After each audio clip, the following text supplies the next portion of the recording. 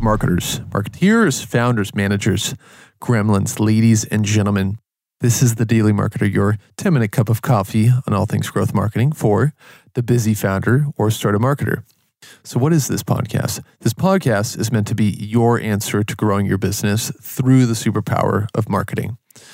And we cover a whole lot of stuff, such as topics around digital marketing, branding, personal branding, SEO. What's that? Attribution. What? Conversion optimization. Conversion who?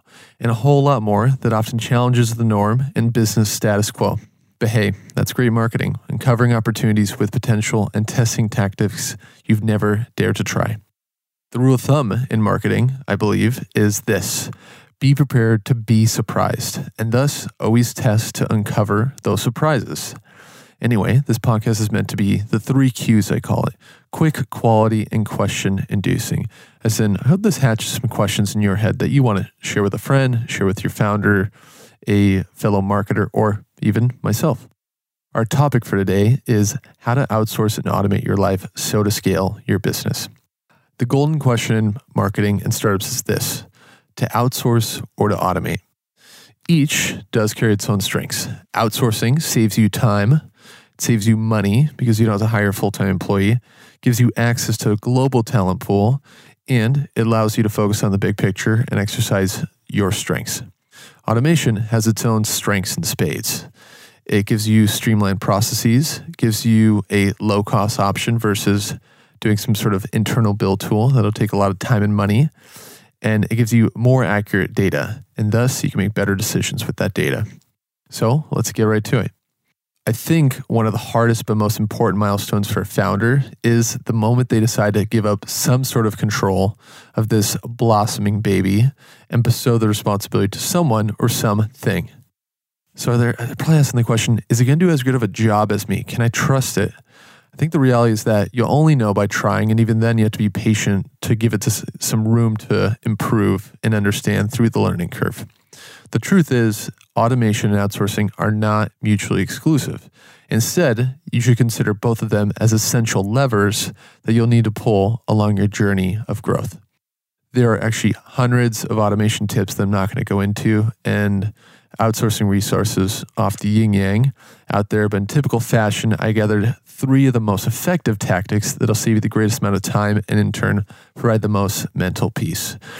All right, let's get into it. Number 1, do it yourself. That's right, I knew number 1 would surprise you. Before you even consider automating or outsourcing, deliberately take some time to do it yourself. Why, you ask? Because you need to learn the ins and outs, the nuances, the time commitment, and the brain power that it needs to get done. This way, you won't overpay or underpay for the work, and you'll quickly be able to project the amount of time you could save if you automated or outsourced. Because, maybe you figure out that this task takes you only 5 minutes and you can do it yourself. So to give you an example, if it takes you 20 minutes to edit and publish an article, doing this for 40 articles would save you, or personally in my experience, 800 minutes or 13.3 hours. That's amazing. I would definitely pay money to save that amount of time. An added bonus is that it builds humility and it keeps you from thinking you're too good for the small stuff if you first do it yourself. Everyone starts as a beginner, even child prodigies, geniuses, and superhumans. So first, do it yourself. Number 2, take endless notes. Similar to the saying, don't expect success, prepare for it, outsourcing is no different. The best resource for outsourcing marketing and making sure it'll be done to a world-class level or to your high standard is having a thoughtful and well-organized knowledge base on exactly what to do and the tools to get it done.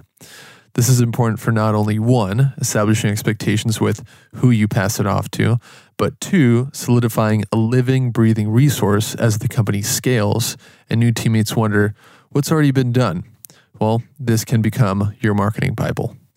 And number 3, there's a tool for that.